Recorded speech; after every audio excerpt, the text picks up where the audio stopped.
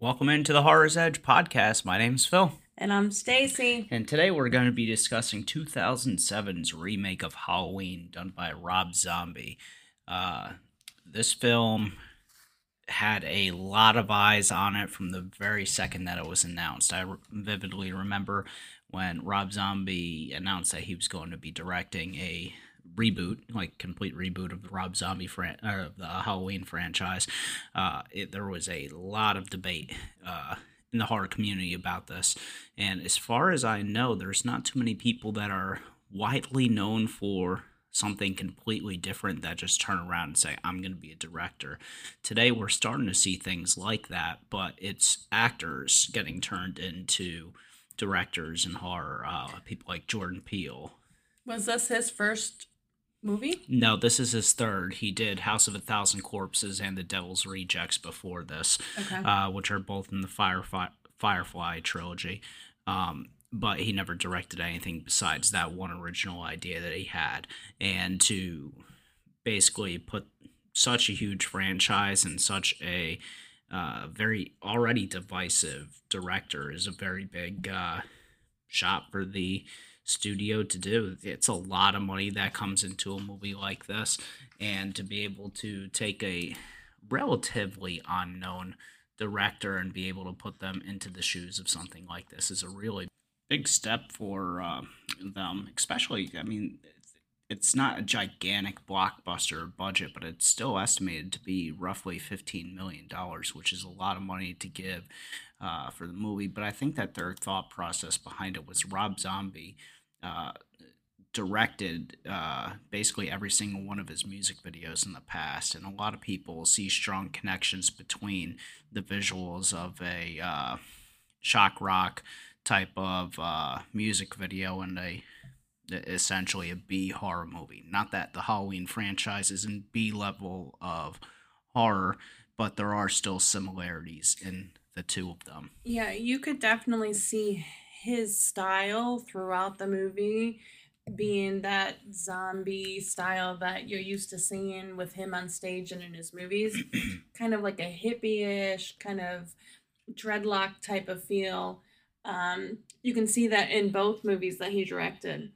And they must have had a lot of confidence that his movies that he directed previously had done well, that they gave him the go ahead to do this reboot. Yeah, they definitely made quite a bit of money off of not a huge budget, so they did very well for themselves. And I've always been a big Rob Zombie fan growing up. Around the time that I was listening to the radio, all my hard rock stations, Hellbilly Deluxe had just came out, and things like Dragula and Living Dead Girl and Never Gonna Stop Me, huge, huge, huge songs. And he was actually part of the first concert that I've ever seen. It was Ozfest, I believe, 2002, and he ended up being on one of the first bands on the main stage, and I was just completely blown away by his performance. And he was definitely including a lot of horror elements in there. He always had things like Frankenstein monsters and stuff like that as backdrops while he's playing, and obviously his songs are about this type of stuff. The Man Who Smiles and stuff like that. Very, very horror driven. You can tell that this man loves the genre. Yeah, and I think that his music background, along with the music videos, really molded well to these two movies that he directed. The music throughout, I really enjoyed. The style, the song choices, I think he did a really good job. Yep. And it's going to be hard for us to not talk about both this one and Halloween too, because we're very restricted on time right now. And these movies specifically, I'm fine with my kids watching horror movies. I really am okay with it. The original Halloween movie, I sat down with my son when he was 9 and we watched it together. We both had fun with it. I am not okay with my son watching a Rob Zombie movie, or my daughter. No. And so we watch those whenever we can actually squeeze them in when they're not in the house. So like we were able to fit both of them in while they were at school the other day. What I didn't want to do is record one, watch the podcast, and then not know if we have enough time to do the other, because I can easily do the podcast while they're home. that movie is not going to play in the background. We'll definitely get into that when we're doing a spoiler discussion of this. Yes.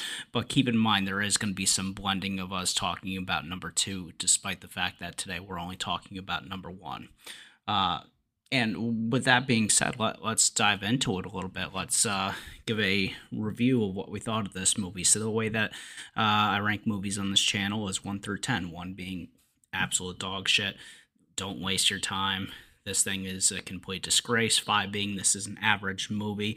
You can put it on. It's not going to piss you off. It's not going to be something to write home about. And 10 being this movie is absolutely amazing. You definitely need to watch it. And it's going to blow you away. Where did you rate this out of 1 through 10? I gave it a rating of an 8. Now, I have seen this before a couple times, I think. Not too many, maybe 3 total with this viewing. I really enjoyed it. I think the story was similar to the original Halloween, which I really liked. It did jump around kind of back and forth to different scenes, so that kind of threw me off a little. I really liked the actor that played the young Michael Myers in this first movie. I thought he did a great job. Loved the mask that he had as an adult. Yeah. And I loved the music choice throughout. I think that was a big hit for me. Okay. What did you rate it? I gave this movie a 4 out of 10. Really? So there were parts of this movie that worked super, super well for me. I love adult Michael Myers. He is insanely brutal. Yes. The kills are very gory. The sounds of the kills are far and away some of the best in most horror out there. I did enjoy the sound effects for the movie. It really put it over the top. But me personally, I don't like to hear that, so it always makes me cringe because it was super gory. But for this style of the movie that they were making, it makes total sense. Yeah. The other thing that I didn't really care for, which I knew going in, this is a very sexual movie throughout. Me, I don't really care for that, to see that brought super forward in the movie. Yeah. And we can discuss that later on, but that was why my rating was a little bit lower for those reasons. Yeah. I hated the first 30 minutes of this movie. If the first 30 minutes of this movie was not in here, this would be much, much higher for me. Okay. The fact that, so it's little spoilers as I can possibly give during this statement. Based on basically the cover of this movie as well as the trailers, it talks about Michael as a kid. Yeah. Everything about Michael as a kid, I absolutely hate. The actor does fine, but I don't want to know about Michael Myers as a kid. Yeah. That's the allure of Halloween, is that he was a completely original kid, and then for no reason whatsoever, he just became completely evil, and that's that. This dives way too much into the backstory, and I can't stand it. The music I love in this movie, but it looks like Rob Zombie came up with the soundtrack, and he's like, okay, I'm going to design scenes around this music. It's not I'm going to design music around the scenes. I could see that. While it was awesome, it also felt like it didn't fit in certain aspects of it. And I agree. The diving into his childhood the way that they did, I could see where that's a little confusing and not needed. I enjoyed it, but I also could have done without it. Yep, and I can tell that was one of the things that you would like about this movie, and I knew that from the very beginning because you enjoyed the backstory of it. I enjoyed the not knowing I like the drama. Yeah, I like not knowing things. Yeah. And that's a very big unknown thing about Halloween is you don't know why Michael Myers is the way that he is. This tells you way too much about it. Yeah, I think that story of him not having a super odd childhood really goes well with the normal of Halloween. Because that tells you that it can happen in any suburban neighborhood to any random kid. Whereas if you give this type of backstory in it, it's, okay, this is going to happen in a trailer park. Yeah. And it didn't do for me. Seeing him wearing a Kiss shirt walking around, I was just like, come on.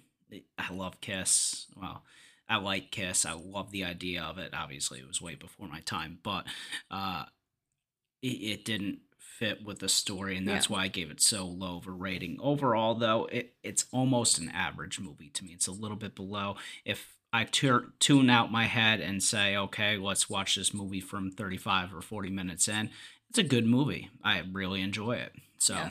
I that's where think my this is my favorite adult Michael Myers actor. I think he fits it really well. I love him. I absolutely love him. I wish Super that they would give him scary. more of a take. Um, there is one that I like more, which we'll get into later, but very good. Yes. So let's get into a little bit of spoiler stuff. So first thing that I do is I dive into a little bit of trivia that I found on IMDb for this movie. Keep in mind some of this will be giving away some certain aspects of the movie. So if you have not seen this movie yet, go check it out. Definitely worth your time. Also, as a side note, we watched the director's cut of this movie for this review. I know that I've seen the theatrical cut before because I went opening night, but I have the DVD on my shelf and I have the director's cut. So there are scenes of this that are different or extended. Like I know that they drug out the beginning a little bit more in the director's cut compared to the theatrical. So as I'm breaking it down a little bit, just realize that is a difference. I'm not going to break down the difference of what the director's cut is versus the normal one. Just know that's the one that we ended up watching for this review. Yes. So, Malcolm McDougall, the actor who played Sam Loomis in this movie, ended up screwing up so many scenes and causing so many retakes because he couldn't hold his laughter in.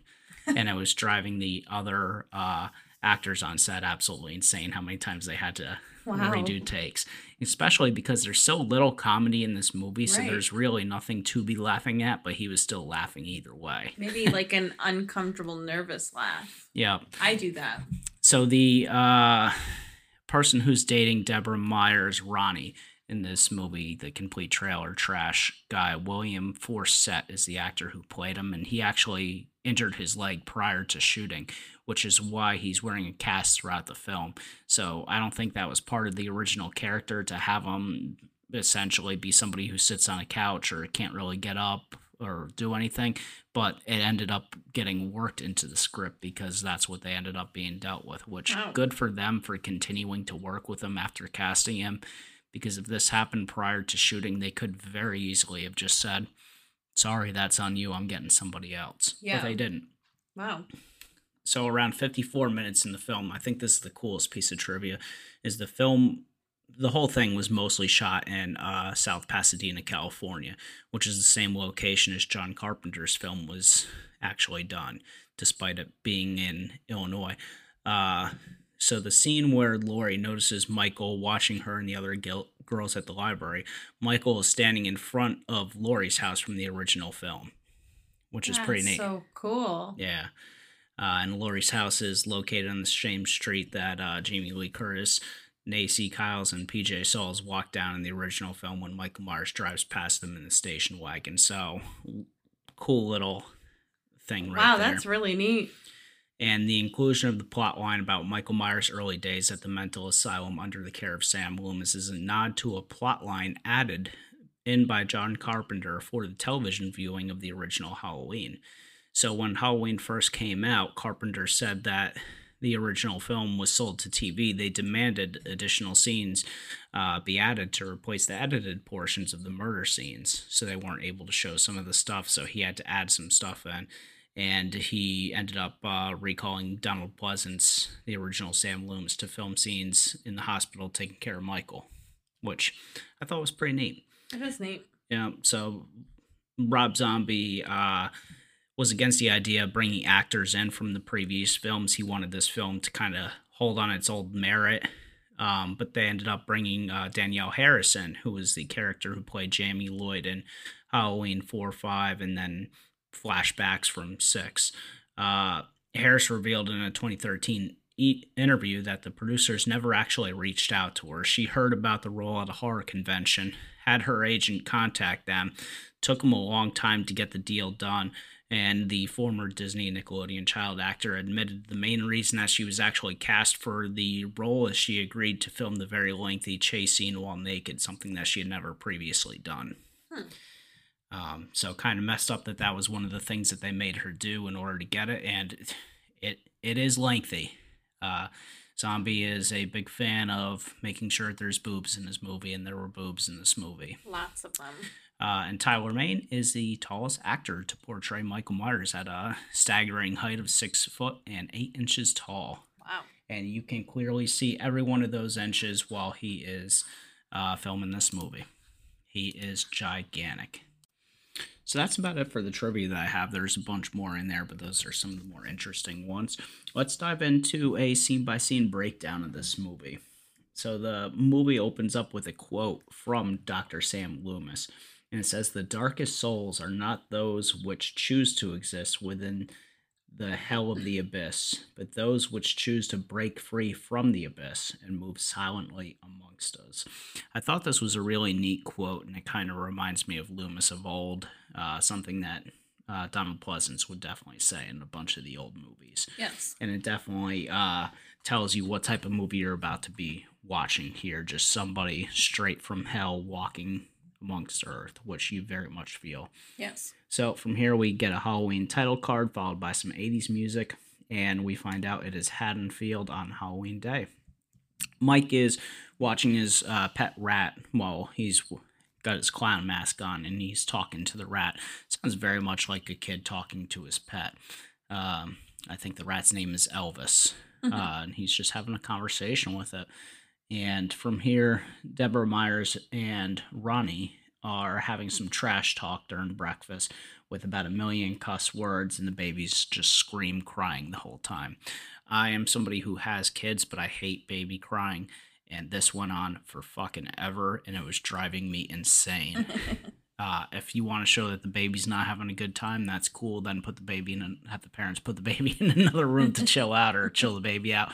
But no, these shitty parents are just sitting there cussing left and right, straight trailer trash talk to each other, sexual references left and right.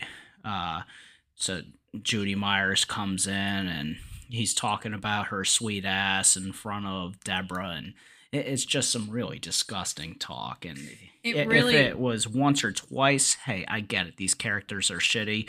Ronnie is a piece of crap. Let's move on. But it was nonstop. And it just felt it was very over much. the top. Like, I get that you're trying to portray them as trailer trash or really junky parents, but it went on for way too long. Yeah. So from here, Deborah Myers, Mike's mom, tells Judith, his sister, that she needs to bring Michael down for breakfast. And it flashes to him in the bathroom cleaning blood off of his hands and off of a little scalpel knife. And Judith's yelling at him to come down, and he's just acting like a little piece of shit brat. Like, I can't hear you. Ah! I mean, it is brother and sister rant type of stuff, so I appreciate having some type of connection between the two of them. But don't tell me that Michael's just a normal brother-sister type of relationship when you're portraying him in this way, because he just killed his pet rat that he was just talking to like they were best friends. Yeah. So he comes downstairs. Ronnie is saying to Deborah that Michael is a little bitch, and he keeps calling him Michelle. And Michael comes down, talks to Deborah, and he's like, "Elvis died. I had to flush him." How do you flush a rat? That's the exact same thing that I was thinking, too. Obviously, this thing's pretty damn big. But she instantly believes him. And now we're at school, and some boys are in the bathroom just talking vulgar shit to Mike about his family. They pull out a picture that they somehow have of his mom at the strip club, and he's like, "I bet you she'll suck my dick for a nickel." You think that she will? Yeah. And once again, this whole town just talks like complete trailer trash, even though this is suburbia county. Yeah. It doesn't fit the area that they're in, but it's happening. So Mike is standing up for himself, but he's being very like standoffish at the same time. Like, he's telling them to go fuck themselves, but he's doing like, yeah, barely whispering it loud enough for them to hear. But he's trying to stand up for himself, and a teacher walks in to break up the fight, and Myers tells him to go fuck himself. But says it louder. Yeah, this time he has enough confidence to do it because he knows that he's not going to do anything. Once again, showing, as a child, Michael Myers is a bitch. Maybe Ronnie was white. Right, maybe he should be Michelle in this movie. I do not enjoy anything about this Michael Myers child version. despite you seeming to like it. So tell me, what about this backstory? Oh, Michael I didn't Myers as like a the kid, did you backstory. like? I liked the actor. I think the actor portrayed the storyline very well. Okay, His characteristics and his mannerisms really fit with the story. I didn't care for the story of the background of Michael. I just thought he handled it well. gotcha. Okay, that makes more sense. So from here, Deborah's called to the school because they think that there's something wrong with Michael Myers' head, and they call Dr. Loomis in to work with him. So this is the first time that there's any type of interaction there. Uh, and he's talking to Deborah, who's being very white trashy to the principal of the school. So very much continues. She's not scared to do it outside of her house. And she's telling them things like, "Well, you guys got nothing better than fucking call me home from work to talk about this shit?" And they're like, "Well, we found a dead cat in your son's locker." She's like, "Well, so what? So we found a dead cat on the way to school," which, Yeah. I mean, come on. And then they pulled out a whole bunch of photos of a ton of different animals that he killed. And she's like, "Oh, this is nothing like Michael. He loves animals." But obviously not, because he's flushing rats down the toilet. Right. So Myers hears all this, and then he runs out of the school, and the Halloween music starts playing. So I thought this was a pretty cool visual of Kid Mike running away with the Halloween music playing. Although I would have appreciated them not playing the Halloween music until he snaps and becomes Michael Myers. But in this version of Halloween, I guess Mike always had that in him, Yeah. and it was derivative because of his upbringing. So he grabs his mask and he runs. And Wesley Rhodes, who is the bully that we saw before, I believe that's his name. I had to look it up on IMDb because they never say it throughout this movie. Gets super pissed that he got detention again. Blames Michael, says to the other bully, "If I ever see him again, I'm going to kill him. I'm going to straight up kill him." And Myers is hiding in the woods, and he's violently beats Wesley Yes. to death with a branch. Yes. Like every single swing, it shows forefront to the camera. Wesley is begging for his life, Super just brutal. screaming. Like he does the performance of a lifetime right here, selling that he is in so much pain and just please leave me alone. Yeah. Does a great job. Super brutal death, and he just keeps bashing him in. And Michael pulls his mask down, and as soon as he pulls it down, you can tell that there's no remorse in his face. No. This part was done very well. The beating seems to go on forever. And then we flash back to Ronnie talking to Michael at the house. So it's after the killing later that night, and he's making fun of Mike for killing all those animals. It's like, "Oh, I bet you made you feel like a real man, huh, Mike? Huh, you pussy?" And he just keeps shit talking Ronnie. Yeah. If that was my kid and stepchild, and I found out that he murdered a bunch of animals, I would not be making fun of him. I would think this kid needs Well, it's not help. his kid. I know, I said stepchild. Gotcha. I don't even think that they're married. I don't know what happened. I think that whatever. Whatever the situation is, Deborah's there as well, and she needs to go to work at the strip club. So she's telling Judith that she needs to take Michael trick or treating. And the fact that you'll let your kid go trick or treating after finding out all these shitty things that he's done, like, okay. Terrible parenting. Very, very bad. So even the parent who cares about him, very bad parent. Yes. But he is very much in love with his mom. And he's like, "It's okay, Mom. Your hair looks very pretty." And just having a normal conversation like it's just another day. Yeah, she tells him things are going to change after tonight's trick-or-treating. Yeah. So he already has in his head that it doesn't really matter. I'm playing her like a fiddle. Yeah. By tomorrow, it's going to be fine. Very much so. So from here, it shows... and by the way, Deborah Myers is Sherry Moon Zombie, Rob Zombie's wife, who somehow gets a role in every one of his movies as the lead actress. I'll never understand it because very, very seldom is she good. She's not a good actress. She doesn't portray the roles that she's in well, with the exception of in The Devil's Rejects. She plays... what's the Firefly's name in there? She plays the lead Firefly very, very well. Baby is her name. She plays very well in that, but every other role that she's in is god awful terrible. But good for Rob Zombie for just saying, "Hey, I've seen every review. I know they think that she sucks, but I don't give a fuck. It's my movie. I'm gonna hire who I It's want." his wife. He doesn't care. Yeah, and it very much shows that he doesn't care. So she's stripping. It's showing that it's playing some Nazareth in the background. Love Hurts, which is a reoccurring song in the movie. And from here, it just shows Michael Myers being a little bitch outside of the house eating candy corn by himself because Judith refused to go take her trick or treating. So he had to go on his own, and he's outside pouting about it. You'll hear me, especially in the beginning of this movie, talk about how Michael's a little bitch because that's how it's portraying him. It's portraying him as a kid who just gets bullied and has a bad family and he's crying. And normally these are all very sad situations. However, Michael Myers is supposed to be straight up remorseless, like Yeah. no feelings, no He's supposed to sympathy, be no evil, caring, not human. doesn't care about his mom, doesn't care about his sister, doesn't care about the baby sister. He just, a switch hits and he goes from being a normal kid Yeah. to being fucked up. And the way that this movie is portraying him, I hate it. Yeah. So from here, Michael goes inside and Judith's boyfriend is in there and he's fucking his sister. And he pulls the Myers mask out, the Halloween mask that we all know and love. And he's having sex with her with that on. And Michael comes in, and he's eating his candy corn by himself again.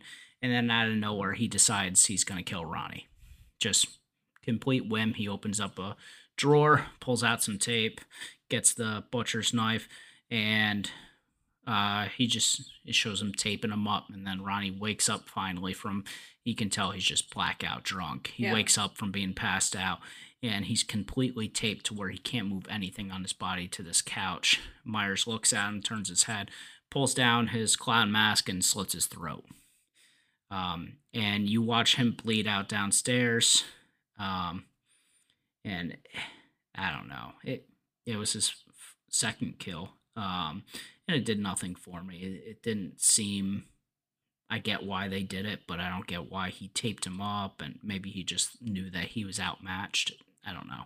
So anyway, Judith's boyfriend walks downstairs to get some food. Yeah, Myers grabs a baseball bat and just beats the fucking shit out of him. Like, once again, very similar to the stick death in the woods. Extraordinarily brutal. In this one, though, after the first blow knocked him unconscious, but he was still obviously still alive because he was twitching, which I thought was a pretty neat way to do it. And he just keeps beating the hell out of him. You can tell he enjoys it. Yeah. Well, I don't know if he does because whenever he kills, it doesn't show any type of feelings in him. That's one thing that they did right. Like, he just kept doing it where it's like, you obviously know that the person's dead and he just, like, maybe just snaps into this, like, out-of-body experience, but he just kept going and going and going. Yeah. And one thing that I like about the Rob Zombie movies, both of them, is whenever Michael Myers is doing something, like when he's swinging, you hear him grunting, you hear him laboring over, like he's putting everything that he has into the swing. He starts doing it with the stick before, he's doing it with the baseball bat now. You can hear each one, like he's doing what he needs to get everything. The sound effects are on point for all of the kills and beatings and stuff, but for me, just in my personal preference, I don't like to hear the over-the-top slashing, the gushing of the blood. That's just, I don't like that, but that's what this movie is. Yeah. So from here, he drops the baseball bat, grabs the knife again, and walks upstairs to Judith's room. And she's listening to Don't Fear the Reaper, which I thought was a pretty neat little thing that they threw in there. Yeah. So Myers comes in, he grabs the Halloween mask, which looks fucking stupid on him because this is obviously an adult mask, and it makes him look like a a toddler wearing a mask 15 sizes too big for him. Yes. There's nothing intimidating about this scene, and they try and make it seem intimidating. They're shaking the camera, they're giving this crazy music when he's walking towards her, and all that I see is like a 2 foot tall person wearing a 1 foot mask. Yeah. It did not fit him. It didn't give anything to him in the sense of like a scariness. It just looked dumb. Now, while I get they wanted the continuity, they didn't want a 6'8" tall a child's mask to fit a 6'8" tall person, but I would have accepted that plot line to see a mask that fits him better, or have him wear the clown mask. That's fine too. Right. And then maybe he just grabs that mask, and that's how he gets caught by the cops, is he's staring at the mask. Yeah. That would have been cool, but that's not the route that they chose to go. So, anyway, he stabs her a shit ton of times. He stabs her in the stomach. She walks out of the room, and he stabs her a ton more times, probably another 10 times. And Myers takes off his mask, walks over to the baby, grabs the baby, which is Boo, and sits outside till Deborah comes home, says Happy Halloween to Boo. Yeah. So now we're jumping back and forth between Deborah just screaming her head off and news reports. It's a pretty cool shot scene. It's all in black and white. It jumps from thing to thing. It seems very chaotic, and that's what they're going for, and it fits it very well. Right. They're bringing the bodies out one by one, and she's like lifting the sheet and then completely freaks out, goes to the next body. Yeah. I can't imagine if that was real life, how devastating that has to be.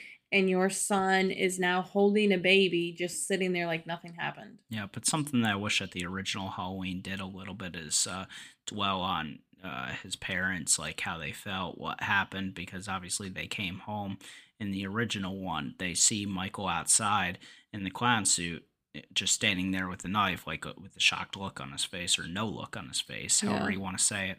And they talk to him, and then it kind of just pans out to so many years later. Right. This one, it actually shows the reaction of the parent, which I thought was good. Yes.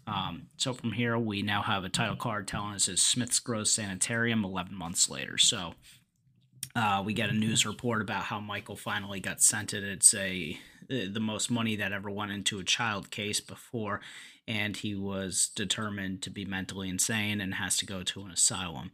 And we find out Dr. Sam Loomis is going to be in charge of him there.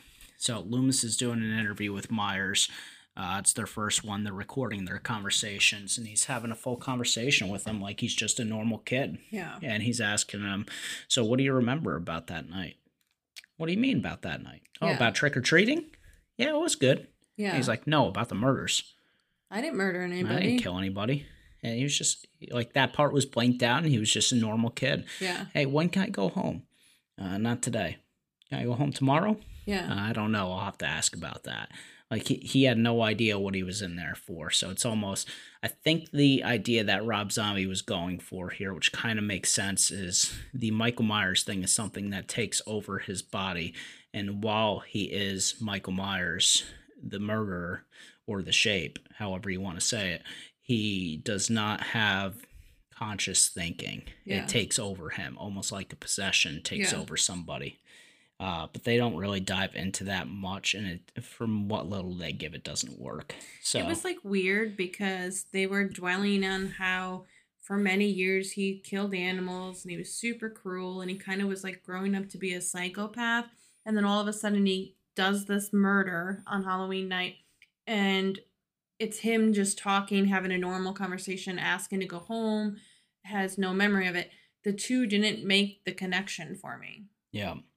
So his mom, it shows many times his mom visiting him at the sanitarium and just having normal conversations with him. She's being a good mom. She's trying to keep him upbeat and happy every time that she visits. Yeah. It introduces the janitor, who is played by Danny Trejo. I love him in every movie that he's in. He's an awesome, awesome dude. And in this movie, he's a janitor who kind of befriends Michael. He tries to be buddies with him and pump him up, telling him, hey man, I know that this place can bring you down. I've spent time behind bars myself, but you got to keep your head up, kid. You got to keep looking forward. And he's being really nice to him. Yeah. shows another video of Myers doing an interview with Loomis, and he's showing off his mask, which he made, which is all black. Loomis was talking about, he's like, oh yeah, black's my favorite color. Loomis tries going through this whole spiel about how black is the absence of color, and you can tell they're trying to give this Loomis lines, like I've mentioned in the previous movies, but none of them hit. None of them No. feel like the old Loomis. None of them feel like this guy believes that this child is the abundance of evil. It feels like Loomis is trying to save this kid. Yes. Which is very much not what you see in the original Halloweens, which is fine. I want a reboot to be different from the original. I really do. Because if you're not going to make it different, why make it to begin with? Yes. And some movies do that. It drives me absolutely nuts. I love reboots if they take a different approach, and it's an approach that should have been taken to begin with. Yes. This is a different approach, but I don't think it's one that should have been taken. I like how in this movie they kind of talk about why he wears the masks.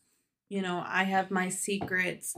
No one can see me when I wear it. So it's almost given him like a different personality, kind of like you were speaking of, where maybe something takes over him.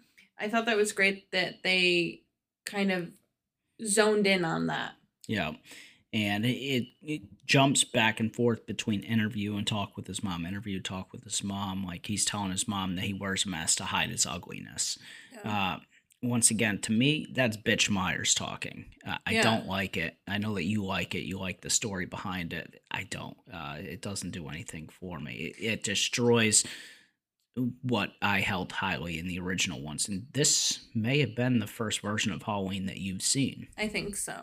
And I think that holds a very, very big difference in how you look at these scenes compared to how I look at it. Yes. When you look at a bunch of people's rankings, which I have done in the past because I'm a big YouTube fan, I listen to a bunch of podcasts, a lot of people will have these Rob Zombie movies at a complete bottom because they hate what they did to the series.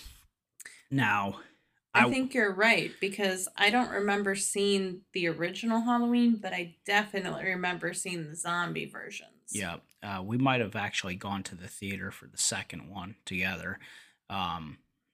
But I think that holds a very big candle of why you like this one so highly, because you don't have the preconceived notions of what this franchise was to you. To you, this franchise was just a mask that people wore on Halloween, and that's it. Sort of, yeah. Yeah, I mean, till we got together, you never saw a single Halloween movie. Never. So it doesn't hold the same significant. It's a significant franchise to a lot of people. I remember I grew up on Halloween H2O. That was one of the first Halloween movies that I saw, and it was awesome. It blew me away. It was so damn good, and then it made me watch the back catalog. Anyway, completely going off on a tangent there. So Myers is now no longer talking during interviews. He's just becoming silent. Loomis is trying to talk to him, and you can tell Loomis doesn't want to be there anymore, but he's still forced to be there. And then we get to a scene where Michael Myers is just breaking the fuck down. He's screaming, I want to get out of here. I need to get out of here. Yeah. And Loomis is showing sympathy towards him. Like, I'm sorry, Michael. You can't. Yeah. You killed people. You can't just go free. And he gives him a hug. And it's just like, God, what are you doing to my franchise? Stop it. Once again, this first half of the movie, it drives me nuts. Scenes like that right there should never be there. Loomis would never give Michael Myers a hug. That would not happen. No. That's not what Loomis does. So from here, Judith gives Michael a picture of him and Boo on her way out. And Loomis walks her out, and then he asks the nurse to watch Michael. She looks at the picture and says, baby's cute. Sure as hell couldn't be related to you. I know. What a bitch. What a bitch. So Loomis is with Deborah over at the elevator, and they hear the alarms going off, and they run over. You find out Myers stabbed her in the neck with the fork and is just standing over her body. And there's a pretty cool sound effects going on here. You got this long blaring alarm going off, which just works really well with the scene. And Deborah is watching home movies at her house now of the family that's just completely gone now. Ronnie's dead. Judith is dead. Myers is a shell of what Michael is a shell of what he was, and she ends up killing herself. So when the gun shoots off, it goes silent, and then you get a 15 years later script. And we got security moving Myers at this point. One of them is Danny Trejo, and then the other guy, I'm not sure.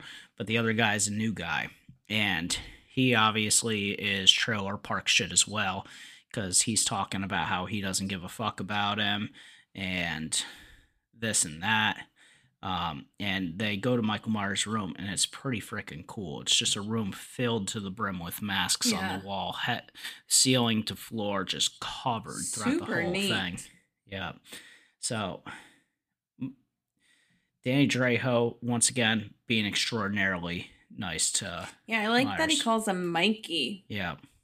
It shows that he really is trying to have a connection with him on a different, like a human level. Yeah. And this is the first scene where you see Michael Myers as an adult, and he is towering over everything on the screen. The shots are so well done of him with his head down, long hair, just massive, massive dude. Really, really cool. He's super intimidating to look at. Absolutely. Yeah. And then it goes back to Loomis talking to him. So the two guards were there to escort him for an interview with Loomis. And Loomis says to him, you're my best friend, which shows how pathetic my life is. And says that this is his last day. He needs to move on to different things. He's obviously not helping. And Loomis says on his way out, these eyes will deceive you. These eyes will destroy you.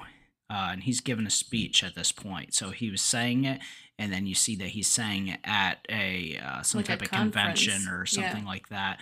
And he's given a speech from the book that he wrote. These are the eyes of a psychopath. So he's given his best Loomis lines, and for the first time in the movie, they're kind of working. They're kind of feeling like Donald Pleasance given the Loomis lines, but the actor who does it, he just doesn't feel like Loomis. I didn't like that they made him like so into fame and money. Keep in mind, this is the first movie. There are very different characters between the first one and the second one. For sure. But I'm saying he basically gave up on Michael. Yeah, absolutely. Like that never would have happened with the original Loomis. Well, the original Loomis seemed like he gave up on Michael much quicker, if you think about it. Because he constantly would say, I don't want Michael to get back in society. I don't want Michael to be free. I don't want Michael to go to the prison society. I want him to die. Yes. So the original Loomis was far less sympathetic towards Michael than the new Loomis. Well, that's what I mean. Like, it's weird that this one is sympathetic to him. Yeah, it's definitely a very big shift from the old character, which is fine. Once again, we're in a reboot. So let's see where it goes. The guards are out now on night shift, so it's nighttime. We're back into the asylum, and they're just being sleazy pieces of shit. This was my least favorite scene. Yeah, it didn't fit the movie. If it fit the movie or built up a character, cool. But the guard brings in somebody to his cousin pay to have sex with a patient, and the guy's kind of unnervous about it. He's like, it's fine. People do it all the time. I do it all the time. So he brings her into Myers' room to rape her on Myers' bed. And it's very graphic. It goes on for far too long. Shows way too much. And they just keep mocking Myers as they're raping this girl in his bed. And Myers eventually puts on his mask and just kills the guards. He tosses one of them through a fucking wall, and the other guy, he just starts slamming his head into the wall until it's basically a bloody pulp. Yes. It seems like he doesn't do anything to the woman. He just walks by her and walks out. And so now it shoots over to Danny Trejo showing up for work. So it's the beginning of his workday. And he's trying to get buzzed in, but the receptionist isn't responding. It's because she's dead. Yeah. And he sees that, so he runs in, and he sees guards dead in the hallway. So there's just a trail of destruction, and he's following it. He's trying to figure out what happened. And at this point, the camera pans around, and you see Michael Myers just towering behind him. Super Very intimidating. Cool visual. Yep. The person that they picked for this was awesome. He did really good. Yes. So Danny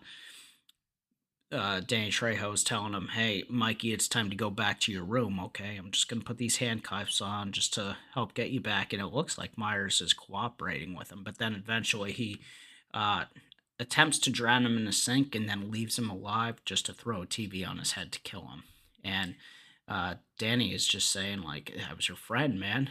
You can't do this to me. I was your friend." You can feel the betrayal in Danny's character. Yeah. You know, for 20 years, he was there with Mikey, talking to him, trying to befriend him for no other reason other than to give him some hope. Yeah. And the first moment he can, he kills him. Yeah. So from here, Loomis wakes up to a phone call saying Myers escaped. And now we're at a truck stop with Tom Sawyer playing Rush. Love the music. Doesn't fit the atmosphere. Not really, but whatever. It's Rush. I love it. So they introduced probably the coolest character in this movie, Big Joe Grizzly. Yeah. He's a trucker, just fucking huge dude. And he's getting out of his truck and he's like talking to the workers over there, telling them not to scratch up his rig, and like it's just an awesome dude. Yeah. He goes to the bathroom to take a dump, and Myers is at the bus stop and he's banging on the door, and Joe Grizzly kind of takes a look at him because his feet are just disgusting. You can he's wearing sandals and it looks like he just trekked through miles of mud. And Joe makes some cool line about how he's going to be in there for a while. He just had a double-decker burrito that's making his way through him, so let the beast rest in peace or something like that. Awesome dude. And Myers just keeps pounding on the door, and you just see Joe Grizzly go, "You don't want none of this, man. Yeah. You don't want this." So he keeps pounding on the door, and Joe Grizzly pulls up his pants and he's like, "Let me introduce myself. I'm Joe Grizzly, bitch." Yeah. And there's it's a just good line. Awesome fight scene just between two super big dudes just beating the fuck out of each other. Yes. And they very much wail on each other. It's not full acting. They're beating the shit out of each other. They're slamming each other into the walls, breaking the goddamn bathroom walls with each other's heads. And then Myers stabs him, steals his overalls, and leaves. So now Michael has his clothes. The Mr. Sandman song starts playing nice and slow here, and we find out we're in Haddonfield on Halloween Day. So it introduces us to the new Laurie Strode, who's making a bunch of sex jokes to her parents, which, okay. That was so out of place. Yeah, Laurie never took me as somebody who would have a bunch of sex jokes to her parents, but maybe that's what this character is. I have to say, I know you shouldn't compare actresses or actors, but it's so hard to get behind this Laurie. It is. She's got good scenes, but the vast majority is Rob Zombie character. Yes. She feels like a Rob Zombie character. Exactly. I mean, you can't compare anybody to the original, Jamie Lee. Yeah, it's hard. When you make a reboot and you decide you're going to take on Laurie Strode, you instantly know everybody watching, despite should not do it, they are going to compare you to Jamie Lee Curtis. Yes. So it's tough shoes to fill, and she does not fill them. She does okay. She does okay. Yeah, she does okay. So she's walking to the Myers house. Dad gives her something to drop off there, and Tommy Doyle meets up with her, talking about how he saw the wolf man. She needs to believe it. It's all real. Cut to the Myers house, and he breaks into his old house and breaks apart the floorboards, and his knife and mask are underneath the floorboard. So apparently after he went on his murdering spree, he had quite a bit of time before Mom showed up, so that way he could do some flooring before she showed up. So his mask allows you to see his eyes wander, which is a really cool thing. It's a nice mask. They did a very good job with it, and it fits him very well now that he's a 6'8" tall dude. Yes. I think you can see that he feels complete once he puts that mask on. Yeah. So now Laurie shows up to drop off the papers, despite Tommy saying that the boogeyman's in that house, and she's acting like the boogeyman's on the other side of the door. Little does she know Myers is, and he's staring at her. Yeah, she drops the papers off, and then Myers smells the papers, which... That was weird. Very un-Michael Myers thing to do, but okay. So... Laurie, Annie, and Linda, I believe is the other name, Yes. are now in school. Lori sees Myers outside and she gets spooked by it.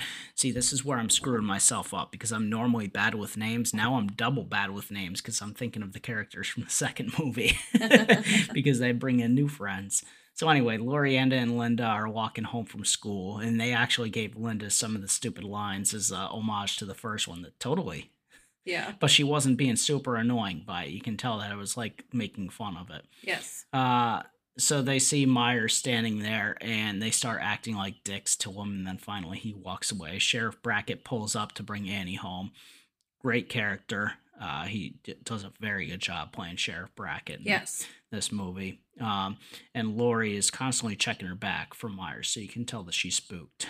So Loomis drives to the graveyard trying to get in touch with Sheriff Brackett and cannot get through it. And Sid Haig is playing the gravekeeper here. I fucking love Sid Haig. He is such an awesome dude and everything that I've seen of him in. If you don't know, Sid Haig is the guy who plays the clown from the Firefly trilogy, so Devil's Rejects and all that. I was trying to figure out who that was. Yes, yep. Great character. Yeah, and he does very well as the gravekeeper here. He's trying to tell a story about Myers to Loomis, but Loomis obviously doesn't care. He just sees a body strung up, an animal that's strung up on a cross on Judith's grave, and Sid Haig just goes off. He's like, these goddamn kids think they ain't got nothing fucking better to do just because I'm a fucking grave. He's going to town. Yes. And Loomis is like, this wasn't kids. I know exactly whose grave that is. So now we flash to Linda and Bob, who are going into the Myers house because they call it their party house. And they're disappointing that the house is going to be going up for sale because they're not going to know where to go to party. So they're fucking in the house, and Myers is just watching them in the background. Once again, I'm fine with characters having sex in movies and everything. Whatever. They show way too much. They show it way too in detail. A lot of boobs in this scene. Which, cool. That's fine. I don't mind seeing it, but it just shows it too much. It feels dirty. I don't know. Yeah. So from there, he's watching in the background. Linda messes with the radio and it changes to Don't Fear the Reaper. Once again, pretty cool little tie in there. So they finish and Lori tells Bob to go get some beers. Linda. Yes, Linda.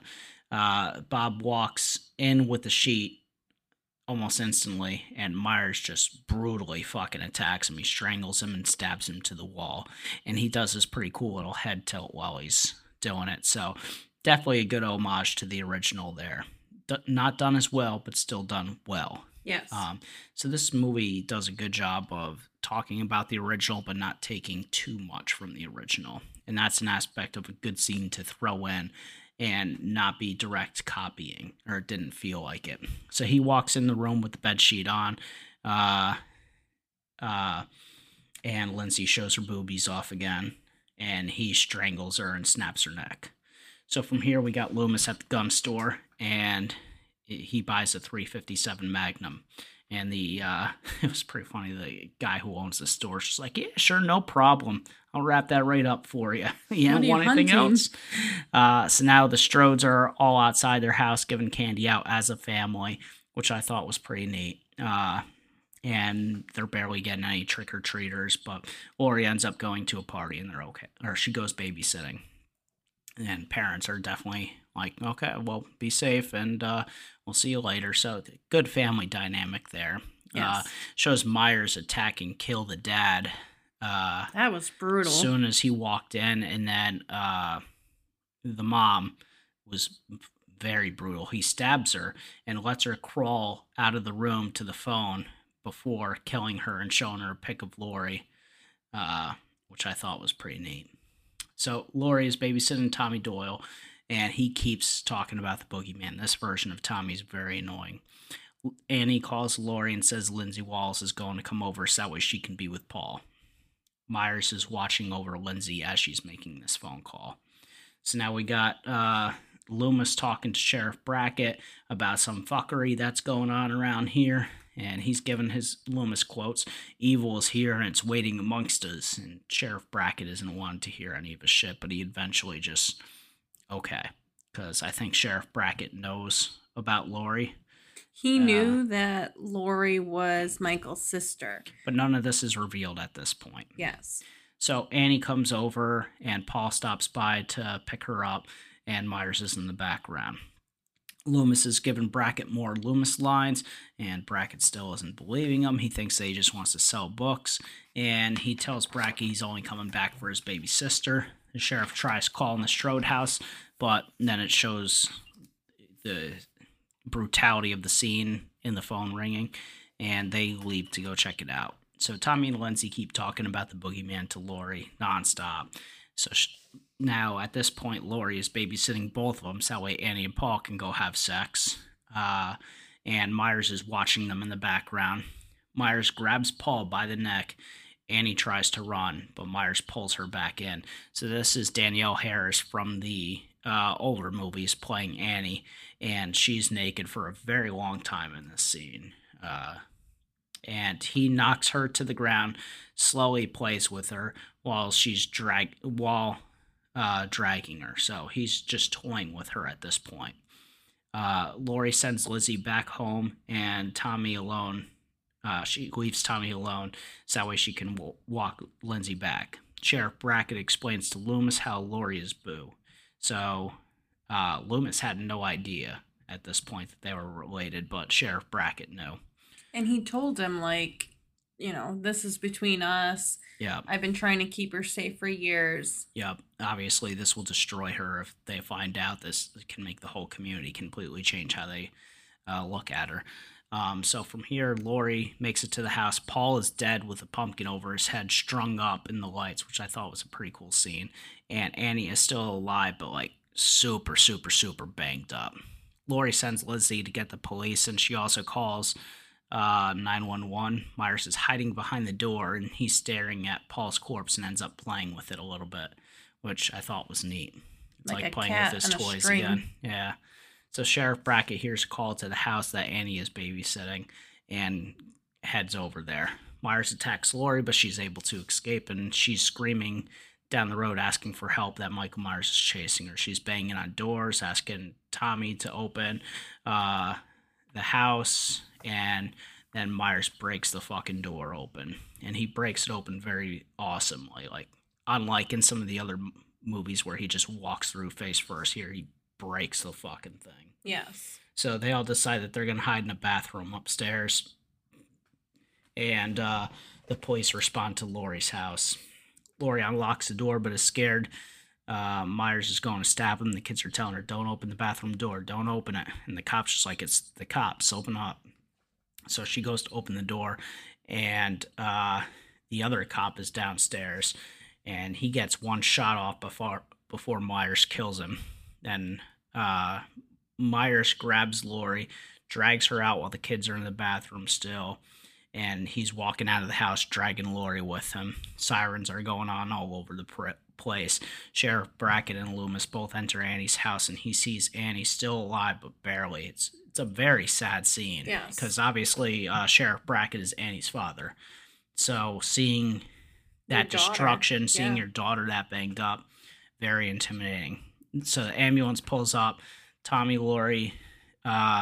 and Lindsay tell Loomis where Myers is. So Loomis runs over by himself and pulls his gun out.